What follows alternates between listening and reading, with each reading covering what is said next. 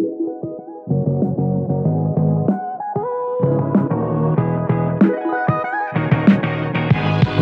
to The Friday Habit with Mark Labriola and Benjamin Manley. The Friday Habit is for small business owners, freelancers, and creatives who are ready to take their business to the next level. Join us as we discover how to apply the strategies we learned to grow our businesses, make more money, and live every day like it's Friday.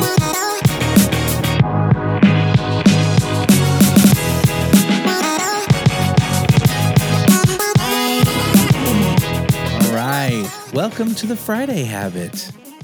Another Friday of practicing your habits. Good habits, hopefully. Yeah. How you doing, Ben? I'm good.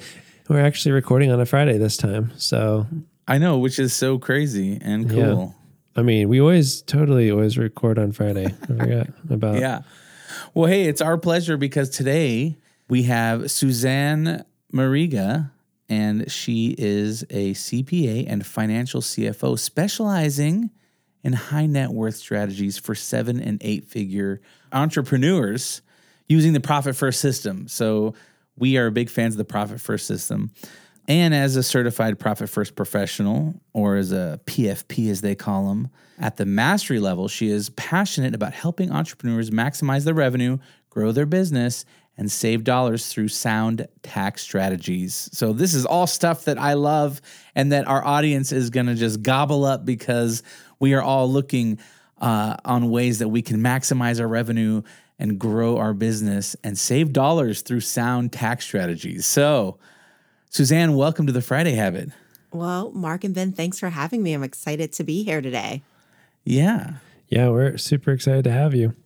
Yeah, so let's see. I'm trying to think, Ben. I read Profit First maybe back in 20. I don't know when did it come out? Oh man, I don't remember exactly. I want to say I read it back in 2015, maybe 2016. It feels like it was about 5 years ago that I started following the system, but I don't really remember it. Do you know, Susanne, when that book came out? It's been a couple of editions, right? It looks like, Ben, you probably read the blue edition when I had the actual original piggy bank on the book. But yes. I want to say 2014 and then 2017, maybe a relaunch of the book. Okay. Yeah, exactly. So that's when I read it. And it was one of those things where everything that was being said in that book resonated with me so much and made so much sense to me. It was very logical as how it was laid out. And then it was interesting because then as I tried to talk to my CPA and other tax advisors, they're like, "Ma'am, I don't know anything about this." And, that's just not how we do things. It's like, what is all these bank accounts? It's too much confusion, And I was like, yeah, but I think there's something good here, And so I kind of went rogue and just did my own thing and implemented the Profit First system. And I have never gone a quarter without making profit, and being able to, distribute money into savings and for the business account and for personally. So I think it's a great system. And I think, Ben, you kind of built your business kind of on the same thing, right? Oh yeah, absolutely. Yeah. It's been awesome. I mean, we can get more into, I'd love to maybe Susanne, you can help walk our listeners through it as well. Cause a few of them probably are aware of it, but a lot of them probably aren't. So maybe we can walk through that at some point today. But yeah, that system has honestly just decreased so much stress for me and also allowed me to hand over my business to be run by someone else and have them running things and them have a good system to follow as well. It's very stress-free. So all of that has just made taking vacations, honestly, less stressful because even things like having that quarterly bonus, it's just okay, cool. This is going to be awesome for vacation money or something like that. So we can get more into it, but yeah, I would definitely say that has been a huge determining factor on the success of my business. Yeah, it's been definitely a life changer for many businesses with that. It changed my entire business too with using Profit First. And I can go in a little bit as to what it is for your audience. Yeah, I would love that. I mean, but first, I think I would love to hear a little bit about who you are, how you got into finance. Were you a kid, someday I want to crunch numbers for a living? What's your story? I don't think any of us actually end up where we thought we were at 5, right? Yeah. Right. I actually started working for my dad when I was 14. He was a CPA. He had a CPA firm in Cincinnati, Ohio. And he brought me in to help with his clients' bookkeeping and do some very, very light taxes. So, I was always like that, what do you call the child write-off, right? You see those, you go into those restaurants and you see like the children at the register. I was that child, that was answering the phone saying, hi, this is Mr. Chan's office, the one that was cranking the books and things like that. And it was a great experience because, they say it takes about 10 years to become an expert at something or a master at something. And I always joke, I said, when I was getting out of college, I was already a master, when my colleagues were getting started with things. But, it's a great tax write-off, for those of you guys who are able to employ your children. And it's a great life experience too, right? Because you're giving them that gift of apprenticeship. And although I looked down at my dad, I was like, oh, I'll never be an accountant. Look at me today and where I ended up at. Yeah. Yeah. That's awesome. Yeah. So then did you go right out of school? Did you go to continue to work for your dad? Did you go work for another firm? Did you start your own thing? Like, what was that journey like? So it was interesting because when I went to school, I thought I was going to go to medical school. I thought I was going to be a doctor, and I was taking pre-med classes until I decided to take a phlebotomy class because I was that kid that was going to be a great doctor, but never volunteered at a hospital, never did any type of medical and health practice work. So never had to see blood or bodily fluids everywhere. Exactly. And oh my gosh, after a whole quarter of drawing blood and, watching needles go in one vein and out the skin on the other side, I said, you know what, I might not be very good at this, or not putting the tube on to the catheter fast enough and watching blood shoot up. I was like, I think accounting sounds more attractive. I've had enough of this fast life. I'm ready for accounting. Definitely people don't die in accounting. Yeah, that's my wife is a nurse, and she, she's not currently practicing, but it's just funny how she's she worked with me here at my company Knapsack for a while, and she's like, the good thing is no matter when there's any type of emergency, no one's gonna die. Their website might be down for a few minutes, but no one's dying, so it's actually not that bad. Definitely helps that way with that. Yeah. So then you decided to go into accounting, and then how did that work? Did you, like I said, did you work for yourself or did you work for your dad, or did you go join a big firm? So actually, I went to work for Arthur Andersen in Chicago. Okay. And, big time. it was interesting because my dad was like, so you going to come work for me? And I said, oh no, I'm going to be a partner at Andersen. And I think most of you guys probably know how Andersen ended up. I went to the Chicago office at Arthur Andersen. And, our friendly folks here down in Houston kind of had some interesting things that happened with Enron. So we had those Let It Snow commercials of shredding paper and things like that for a while, for any of you guys that are old enough to remember that. But, I wasn't involved with the Enron case, but it did cost me my job, right? Because literally Arthur Andersen, which was the number one firm at the time, does not exist because of the Enron case. Wow. I later on went to KPMG right afterwards. And, and then I went to work for a publicly traded company, an insurance company, right after that.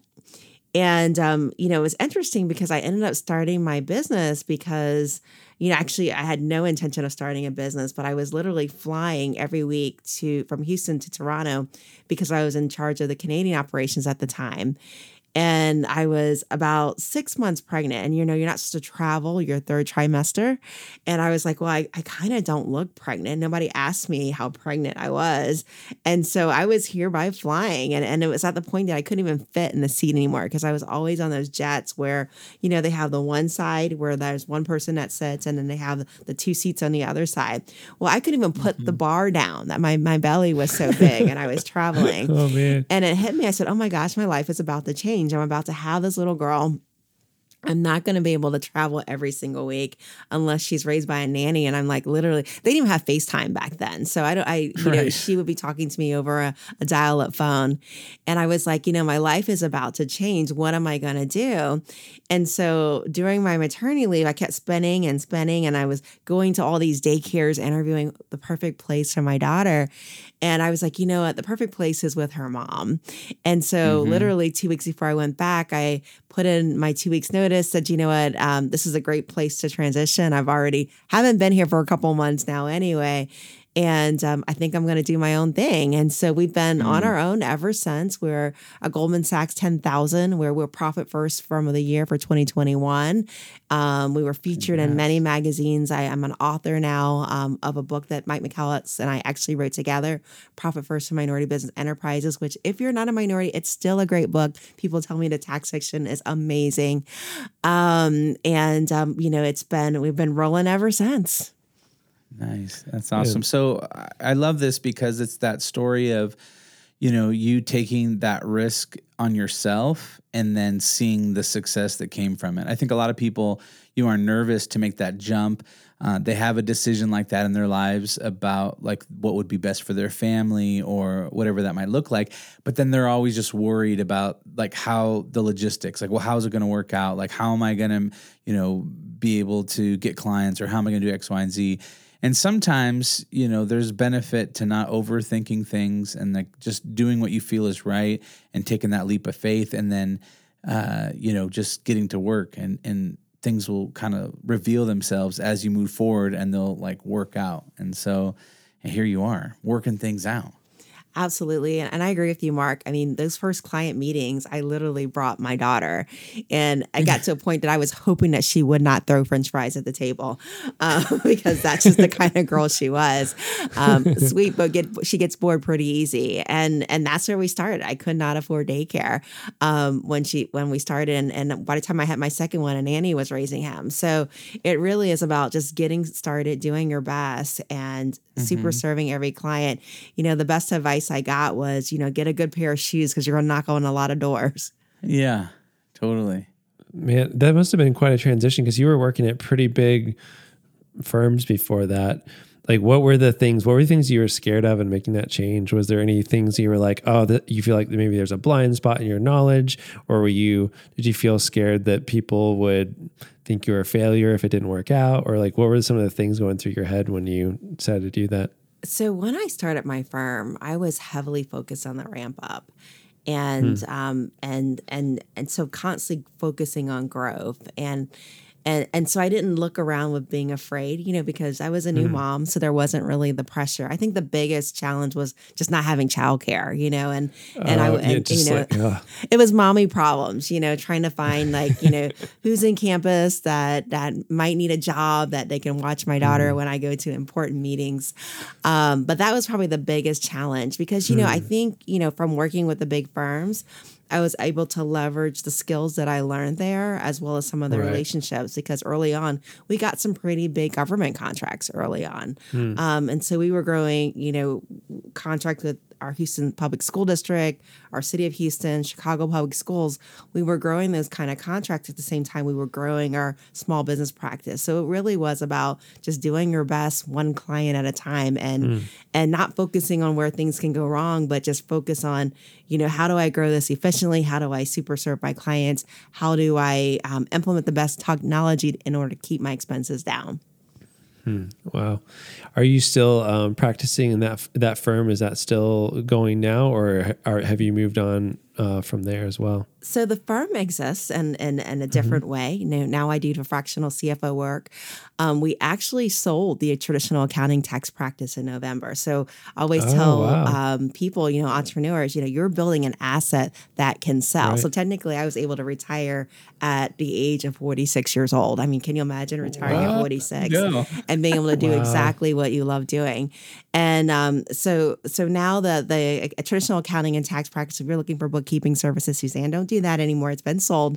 But I do the fractional CFO work. So now I go into a bit larger companies and I create those systems that allow them to scale to become that multi-million you get to do dollar the fun business. stuff, you know? It's like now you just get to do the stuff that you enjoy, right? Exactly. Exactly. Yeah. It's fun stuff.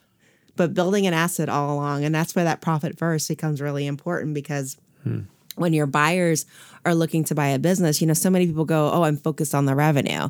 It's not just the revenue, right? It's the profit too, right? It's that EBITDA, that earnings before income taxes and depreciation, amortization. So profit is important because that's going to be the multiple that's going to allow you to retire with that asset when you sell it. At what point did you kind of come across Profit First or Mike? And, how did that connection happen? And were you at first like, Profit First, like, what's this? Like, is this really going to work with like real, typical business strategy and accounting practices? What was your first impression and how did that relationship start? So, it actually started, I have to be honest, I was a little bit selfish. When I read Profit First, a friend had recommended it for me. And Mike swears that I was one of the early founders. I mean, there were people in the room. There wasn't as many people as there are now, maybe 20 when I started, but he swears I was one of the first people that were in the room. And I read that book because I ran a business like everybody else runs a business, right? We do what we love. We want to make the impact in the world, right? We want to make sales, right? Because they always say sell, sell, sell, get up to 7 figures. And profit was the last thing that I was thinking about, because I said, it's all about volume. That was my model. It was a volume-based model. Oh, yeah, we can do your books for $200 a month, right? Yeah, we can see how low we can get this tax return. You want to haggle about prices? How much is that person charging you down the street? And let me see if I can knock $100 off, right? And the reality is, when you're racing against the prices, right? So when I'm looking at my price versus what Mark or Ben is going to charge, right? The winner is free. It's whoever can get free is going to get the client, right? That's the winner. And especially if you do government contracting, right? It's a race towards the bottom. They're looking for the best value, which happens to be the lowest cost provider, right? And as a result of working for free, I realized that, this is not going to get me where I want, right? This was excessive hours. It was, okay, who's the cheapest person I can afford to hire versus the best person, right? Because when you've got low margins, you can't afford to hire the best. The only person that's going to work for free is you, right? The owner. Right. And it was actually so much that, I remember doing a tax return for a friend, and it was a Saturday morning, and I was tired because this was like April 15th. This is like the end of the line. And I remember standing up, and suddenly my back went snap, just like that. And by the way, I was doing her return for free. Okay. And I always say your body's going to give up on you before, you're mentally going to be exhausted. And my body literally gave up for me. And that's what made me look and just start talking to my community. Things have got to change. I've got all these people working for me, and we're just not performing, or they're not performing. And someone said, you got to read this book, Profit First. And I'm telling you, I bought that book on audio. I bought that book on paper. I bought it on Kindle because I had to read it everywhere. Planes, trains, automobiles. I had to read this book everywhere.